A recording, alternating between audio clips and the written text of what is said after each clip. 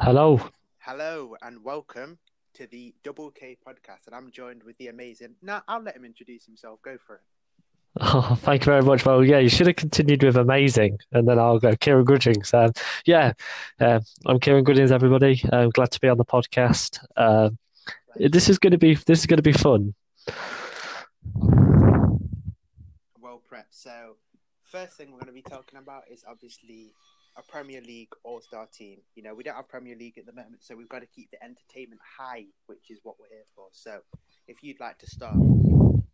Yeah. So what I've done is I've looked at the Premier League Hall of Fame. They do it in music. They do it in American football, but they've decided to do a Premier League Hall of Fame.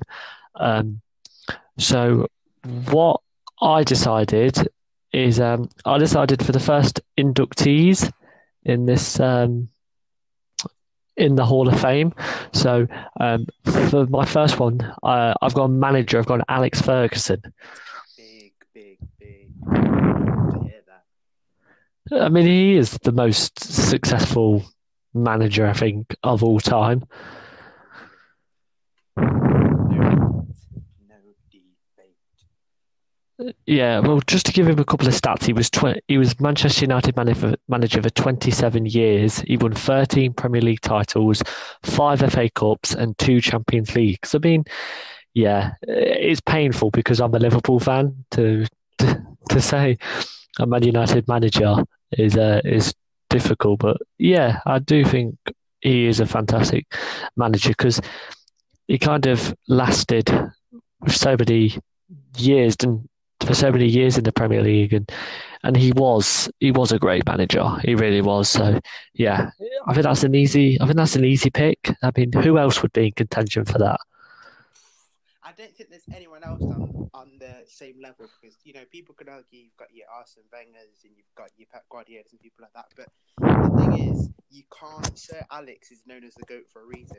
I mean, I've got a little stat of my own here. In the all-time Premier League table of all time, Manchester United stand on a total of 2,168 points. Arsenal second with 1,955. That's It's a over big gap. 200 difference, and that is down to Sir Alex Ferguson. So I don't think anyone's arguing with that. I think as well because the football has changed over the years, and I think we saw it with Arsenal. You know, with Arsene Wenger, kind of his style of play um, not really working when he was coming to the end. He adapted, didn't he, with the players he had. I mean, at the start, he had players like Steve Bruce, and then the class of '92 came in, and then they had Ronaldo, Wayne Rooney. He had so many fantastic players and 13 Premier League titles. You can't really argue with that, can you? Speaks for itself. Um, yeah, so easy. They say Jose Mourinho. A good manager, but again, I think I think he's very, very good, but still not on that stature. I think Ferguson's just that level above still. I'll be very, very surprised if they don't pick him as the first manager. And, Yeah. if they don't, then you'll be a little bit like, well, who? And then I think a lot of people will argue. Mm. Um, yeah, so, yeah, easy Alex Ferguson. Yeah. Okay, Perfect. fantastic. Fantastic. Moving on to goalkeepers then. Um, Peter Schmeichel for me. Yeah, I was gonna say the exact same. Edwin van der Sar as well, He was maybe. another very good, but I still think Schmeichel just slightly that. Again, it's this one's a smaller level above. It's just a small level above. Yeah, I mean, again, another Manchester United player. Um, so again, but I do think because of how successful Man United have been, um, this first couple of years of the Hall of Fame is going to be mainly Man United players, isn't it? Just because the stats don't really lie. Yeah, Peter Schmeichel's stats. He played for three different Premier League clubs during his career. He was a five-time. He won five Premier Leagues, three FA Cups, two UCL titles, and he captained Manchester United in the UCL final in 1999 to win the treble. So, I mean, it speaks for himself, and he was a very commanding goalkeeper, I think. mm, I completely agree. He kind of captain from the back. He wasn't afraid to tell the instructions from the defenders to the forwards. You know what I mean? And that's from goalkeeper. You can see the whole pitch, so it's important.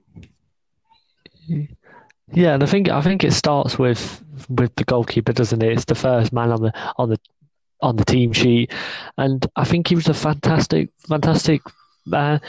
captain. Of course, he went away and played for Manchester City and Aston Villa, but he's still very fantastically known now. And I think with Kasper, Schmeichel now playing at Leicester, you can tell that he is a great keeper and he passed that knowledge on. So, Edwin van der Sar, then, what do you think about him? Again, very, very, very good.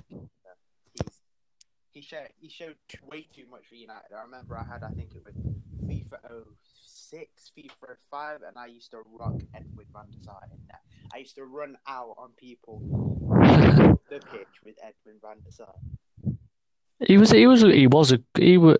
a good goal. He was a good goalkeeper, and he was also again a good leader. And I think Man United had to have a good keeper after Schmeichel, so it's a little bit like, you were the replacement for Kasper Schmeichel. So yeah, I think I wouldn't be surprised if he doesn't go over Peter Schmeichel. But yeah, I agree. I think Peter Schmeichel deserves to be in the Hall of Fame in the goalkeeping. Defender. This was hard for me. Why don't you go first? It's a sticky one. There's so many, so it's just like. No, I'll let you go first. Okay, all right. I went for Rio. Okay. Again, another Manchester United player, but he played at other clubs as well. My stats. He's played for 4 different Premier League clubs. He won 6 Premier League titles, 4 Community Shields, and 1 Champions League. And he's apparently one of the most decorated English footballers. I mean, I know we're not doing it about international, but that's got to be an incredible stat. 100%. John Terry was because defence is like left back, right back, centre backs. There has been some great defenders, but I think Rio was big, weren't he? Oh, Rio was incredible. I mean, you could argue, actually, you know what? I want to throw one in there. Bobby Moore. Yeah, obviously World Cup winner. Did he play in the Premier League? Let me see. Or was it the old First Division? No, I feel like he played.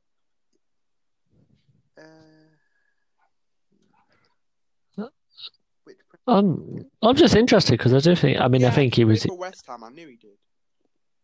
Yeah. Oh, I'm not sure because. Oh yeah, West Ham. Might have been Premier. Yeah, he played for. Sadly, he passed away in 1993, which was a year. No, he didn't. But he is a fantastic English defender. We can't say, but maybe John Terry. That was another one I thought. Maybe. He was a good leader, wasn't he? But the team, and it's funny because I was watching a video on Instagram of him earlier doing the soccer rate challenge, where it's like you do it 1 kick up on each feet, then both knees, then left shoulder, right shoulder, head, volley. Yeah, and he still got it. I'll tell you that. Yeah, I think the only reason why I didn't go for him is because I think there was other players in that defence he played alongside, didn't he? I mean, people say Ashley Cole is one of the best left backs.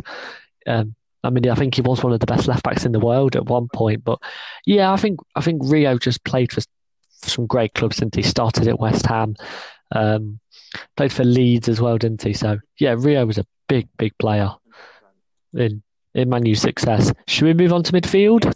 This is hard. Who are you saying? I think first one I've got to go with Scholes because I feel like it would be rude not to.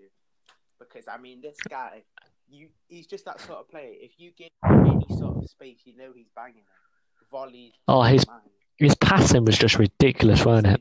Shooting, dribbling, he had it all. You understand? Everyone looked at him. So incredible player. I said somebody different. Who did you say? Ryan Giggs. Ryan Giggs again. 23 years as a Man United player. He only played for Man U, of course. 13 Prem titles. 4 FA Cups, 2 Champions Leagues, 9 Community Shields, and he scored in every single season of the Premier League from 1992 to 2014. I mean, that's 22 years at the top of your game. Part of, obviously, the class of 92, which indeed Scholes was, of course. But, yeah, I just think Giggs just was a leader, wasn't he, of course, in that midfield. And he adapted his game to how old he was. Like when he got a little bit older, he was that left mid, but his crossing was just ridiculous, wasn't it? And he was a big part of Man U. I completely agree. But do you think that maybe because Paul Scholes retired a little bit earlier than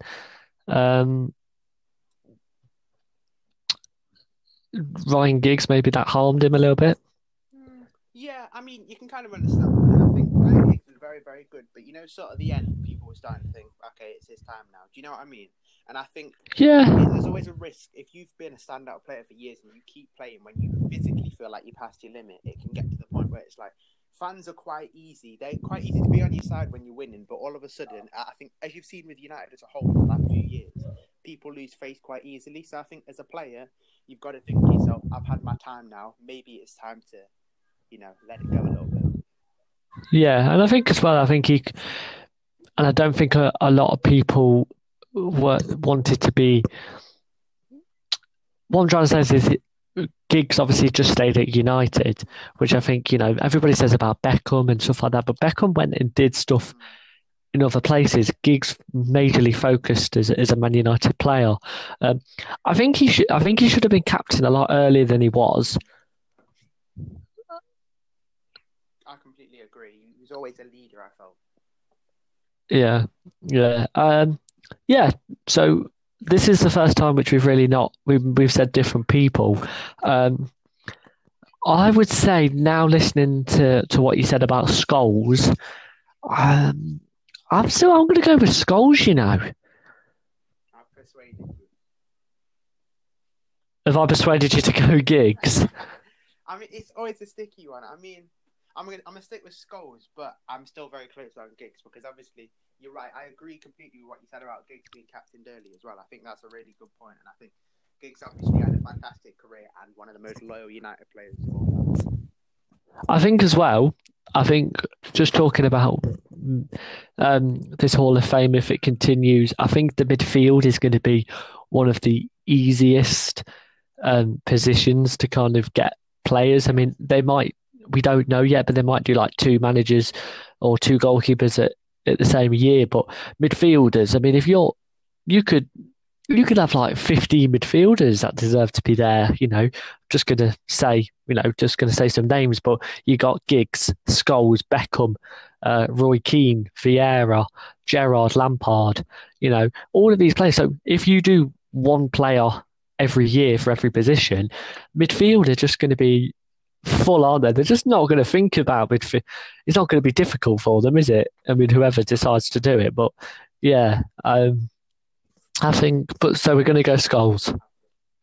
Okay, fantastic. Forwards was an easy one. Alan Shearer. I think there's been some fantastic strikers in the Premier League, but I mean, the main job of a forward is to score goals. Just for the viewers, we're going to give some stats. He played for 2 different Premier League clubs, Blackburn and Newcastle. He won the Premier League title with Blackburn. He scored 11 Premier League hat-tricks in his career. Do you want to have a guess how many goals he scored? Bit of trivia. Oh my God. I don't even know where to start. There are just so many. There's too many to count. For us as well, like with our age as well, we didn't really see him play, so it is hard. Oh my God! I want to try and give a reasonable estimate here. Okay, all right. Just give a reasonable estimate then. I don't know. 625. Wow. If Alan Shearer, if you're watching, mate, Kamali has full faith in you there. No, 260. I thought I'd go higher than low because obviously I don't want to upset Shearer live on. No, you don't want to offend any of our Yeah, viewers. Yeah, no, that was good. That was good. Yeah, so 260 goals, most of any player. And a nice, interesting stat is in 2004, Alan Shearer was named by Pele in the FIFA 100 list of the world's greatest living players. I mean, to be called that by Pele, I mean, is not. I mean, who else would you say? Maybe not this year, but maybe like in the coming years. Who do you think is definitely going to be in contention for it? I mean, there's some big names out there. I think looking in terms of, I don't even know. I think when I'm looking at people like Lewandowski, I think someone like him, he's so not looked upon, if that makes sense. I think, because he plays in the Bundesliga, he scores goals for fun. It's ridiculous. And I think even if he came over to England, people keep doing what he's doing. So I think it's people in, other leagues. Mbappe, future. You know what I mean? This is going to be a long... He could be coming to Liverpool. Yeah, well, let's hope not. But you know what I mean? Imagine Mbappe, Sane, Mane, and Salah. I mean, that'd just be absolutely ridiculous. That's what I mean. It's just oh my gosh, there's a lot of future, and I hear an upcoming footballer who a lot of our viewers might not have heard of, but he's coming up the ranks. Dalton Alared. Now this guy is up. And trust me, you're going to be hearing that name quite a few more times. Yeah, definitely. He's a quality player. We'll talk about our football guys because we do play for the Loughborough College football team. Before we do that, though, a segment that I'd like to kind of do on this podcast. I've got, for one of my birthday presents, I've got Match of the Day 365, which is gold matches and memories for every day of the year. So it's the 10th of April today, Good Friday, of course. So on this day, in 1993, your club, Manchester United, was crowned champions for the first time since 1967. Yes. Obviously, then they went on to win even more Premier League titles, which is ridiculous. But that was the first one that Sir Alex Ferguson won in the second year of the Premier League. Also, David Beckham, a Manchester United player, broke a bone in his foot in 2002, making him a doubt for the World Cup finals. That happened today on 2002. Manchester, and again another Manchester United one. They beat Roma 7-1 in their second leg of their Champions League quarter-final to go through 8-3 on aggregate. And James Vaughan became the Premier League's youngest ever scorer when he found the net for Everton against Crystal Palace. He was 16, so even younger than us. So he must have been some player if he made his debut season. That was in 2005. So yes, thank you very much for letting me do that, Kamali. That was a little bit of a segment on the podcast. You know what I mean? Yeah. So definitely I don't know whether we'll do this weekly or maybe do it, whenever. But yeah, that'll definitely be something, a bit of an education for you guys, a bit of a trip down memory lane for our older viewers. So let's talk about our football then. Obviously, we're not playing football at the moment, but we both play for the Loughborough College development team and second team. Will you play for the second team? Obviously we both came from the development team, then you moved up to the second team.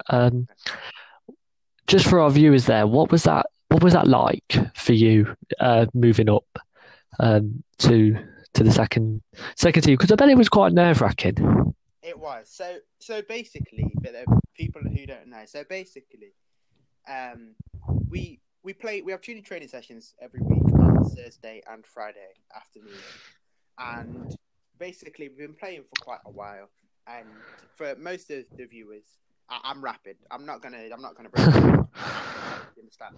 And I knew that was one of my features, but there was loads of things I was trying to bring up with it. So I was working hard week in, week out, and eventually one of the coaches came up to me and he goes, "Kamali, that's my name by the way."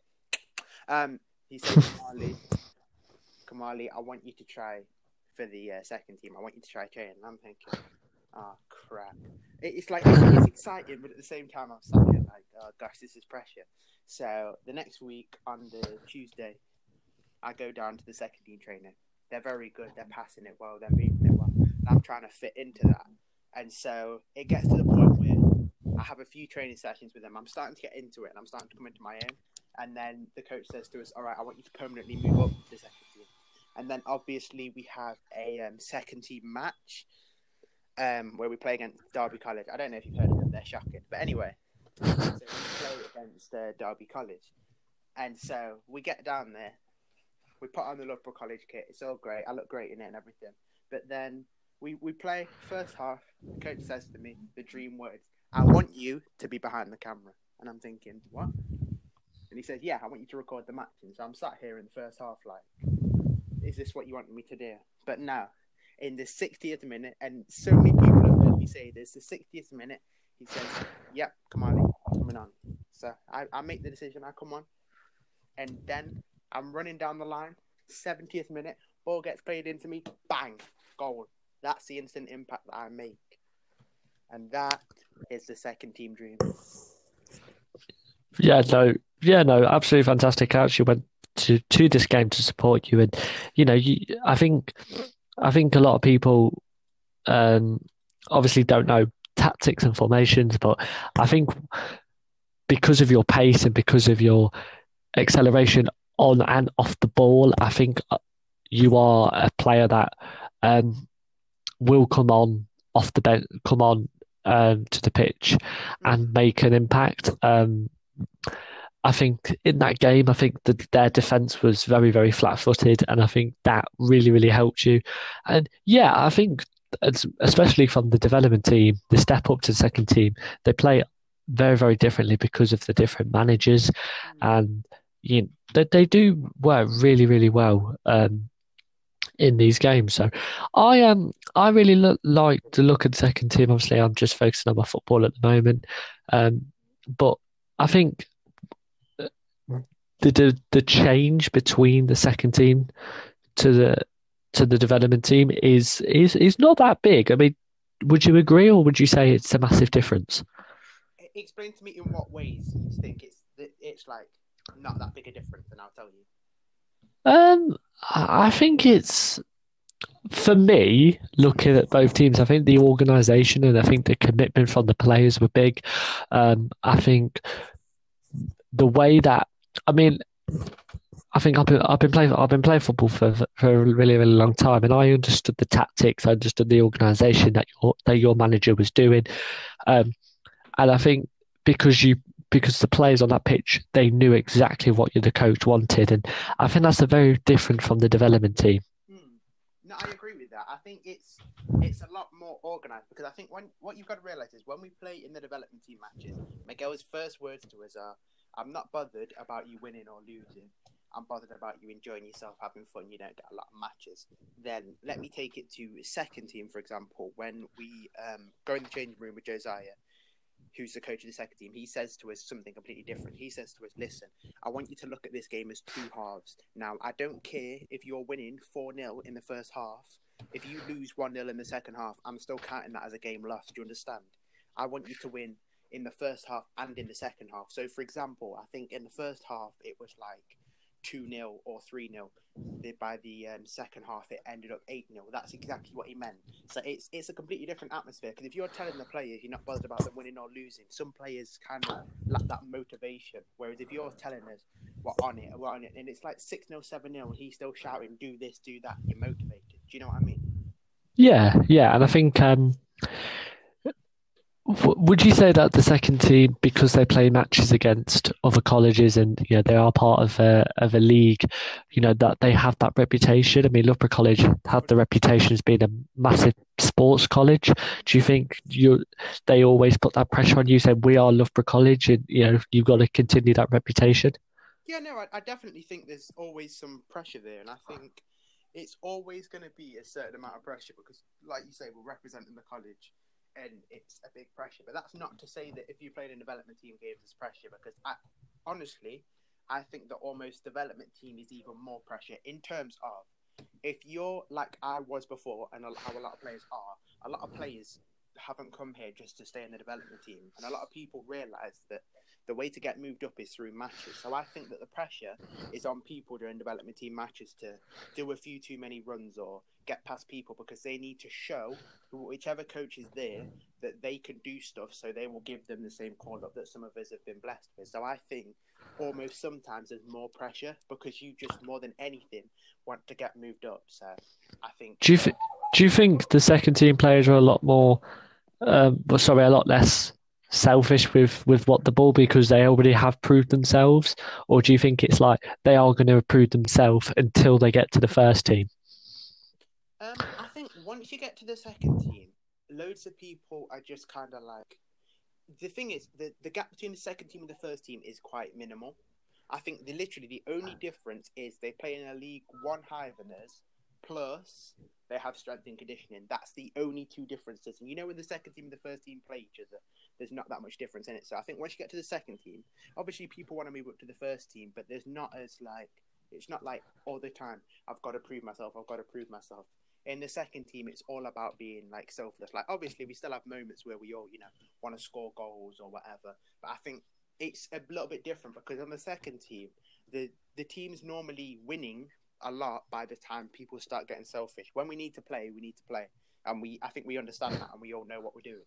Whereas I think for the development team, because the games are, more tight, I think a lot of people start thinking, okay, I haven't done enough here. I've messed up this and this and this. I need to do this. I need to score. I need to do this so Miguel can see that and he can give me the chance. And I think that's the sort of difference. Do you think... So my question is here, you play for the development team and the second team. Yeah. A little... obviously, we talk about the two managers. Obviously, there are different managers. Yeah. Do you think some managers... do you think they're different? Do you think their atmosphere is different? Even little things like the warming up, how you get there, the changing rooms. So do you think they have a different effect and impact in them all, or can you see them have similar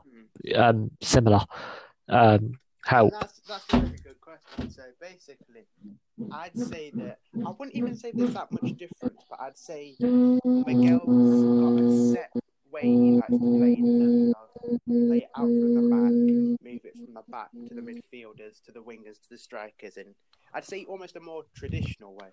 And there's nothing wrong with that, and I think it works really well. And obviously, Miguel's not only the manager of the development team, but he's the manager of the first team, who's obviously very, very good. So, we can't doubt that. But I think Josiah's got a little... I think Josiah follows Miguel's rules, but he modernises it slightly. So he plays maybe almost giving us that little bit more free range. But because the thing is, when we're training with Josiah, and it's the same with the development team when we're training with him in second team, we focus more on, let's say, attacking organisation and turning and moving, for example, moving the ball quickly and all that. Whereas, let's say with Miguel, we're working on defensive organisation. Obviously, we still focus on the attack as well, but making sure that everyone's confident on the ball, comfortable passing around and stuff like that.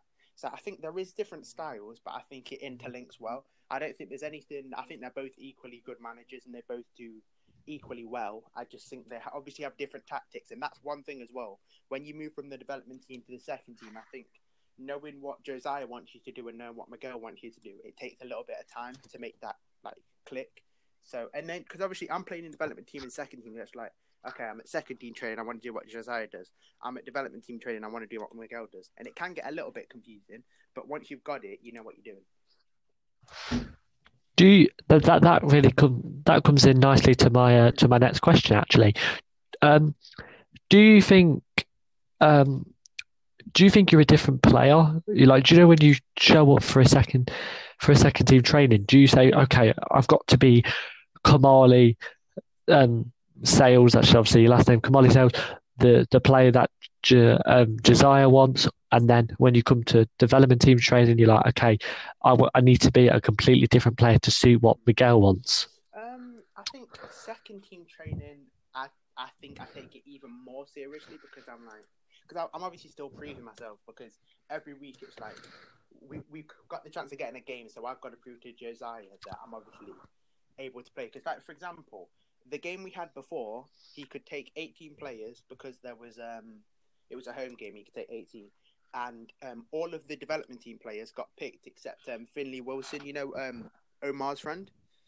He was the only one who didn't get picked, and so obviously I've got to prove myself week in and week out. Whereas, for example, with the development team, I take it just as seriously, but at the same time, I'm probably more like chilled, and I'm kind of like, everyone's there, we're messing around a little bit. I'm not literally messing around, but you know what I mean? It's more chilled, and it's like, oh, I missed that, it's unlucky. You know what I mean? And it's kind of like...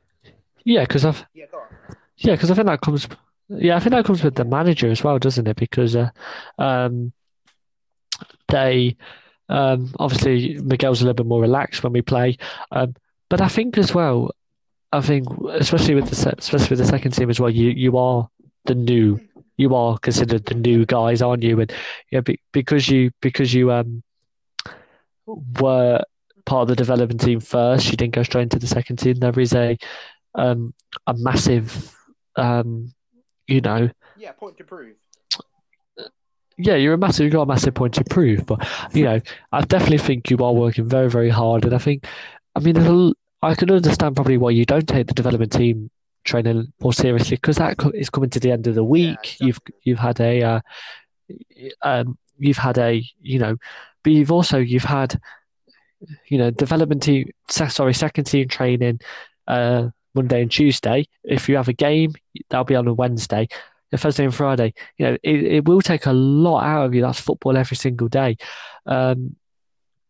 So, I understand, what you say, but again, really, really happy for you. Obviously, I've said that many, many times off camera, but it definitely is very, very interesting to see like the difference between, because at the end of the day, obviously, we're not sure when we will go back to college, but I think talking about this really makes our listeners who are interested in football and interested in going to Loughborough to study, kind of understand just how much work you have to put into playing these football 100%. Teams. It's not just the football is always a bonus. Do you know what I mean? You've still got to keep up with your lessons, and I think the thing is as well, it's just like if you come to Loughborough and you obviously back yourself to be really good at football, don't be disheartened by the fact you might get, put in the development team, because everyone thinks it's a development team, it's not that good. But I guarantee if you come into a lot of people who I've brought in as friends, they think, it's a development team, it's not going to be that good. They come to a development team training session and they're like, this is intense, this is actually quite good quality. There's some good players here. How has someone not got moved up or da-da-da-da-da? You understand? So don't underestimate it. That's all I'd say. I appreciate it. Yeah, definitely. And I think, being there, and obviously this year is a bit different because it's been cut short due to the circumstances, but a year's a long time, and obviously, you're a perfect example of that people will move up and stuff like that. But I think as well, what people need to understand is, and you've got definitely the right attitude, is when you have worked, when you've worked to get into that second team or even got up to the first team, make sure you stay in there, because you can easily get dropped back down again. There's no reason why you can't get moved up and move straight back down, and that's why you've got to keep working. It's not, and I think one thing that I'd say is different as well between the second team and the development team is commitment. The commitment of the development team is way more. Like, don't get me wrong, there's loads of second team players who were committed, but what I mean is there's a lot of second team players who are kind of like, I've got assessments due. Nah, oh well. You know what I mean? Whereas I think on the development team, we'll get 40 people or 30 people in a week who's got everything done and they're all ready to do it, and they really want this more than anything. Whereas I think some people take it a little bit for granted. So that's one thing I would say. Yeah. Well, that's a very, very nice. That's a very, very nice way to end this podcast off. Obviously, we talked a lot. We've talked a lot about certain stuff today. Like we said, we'll probably do this a bit more frequent because we've got the time and stuff like that. So everybody, thank you very much for listening. Well, it's Kamali's That's podcast, so correct, podcast. I'll let him Remember, guys, sign off. Double K podcast. Don't forget the name.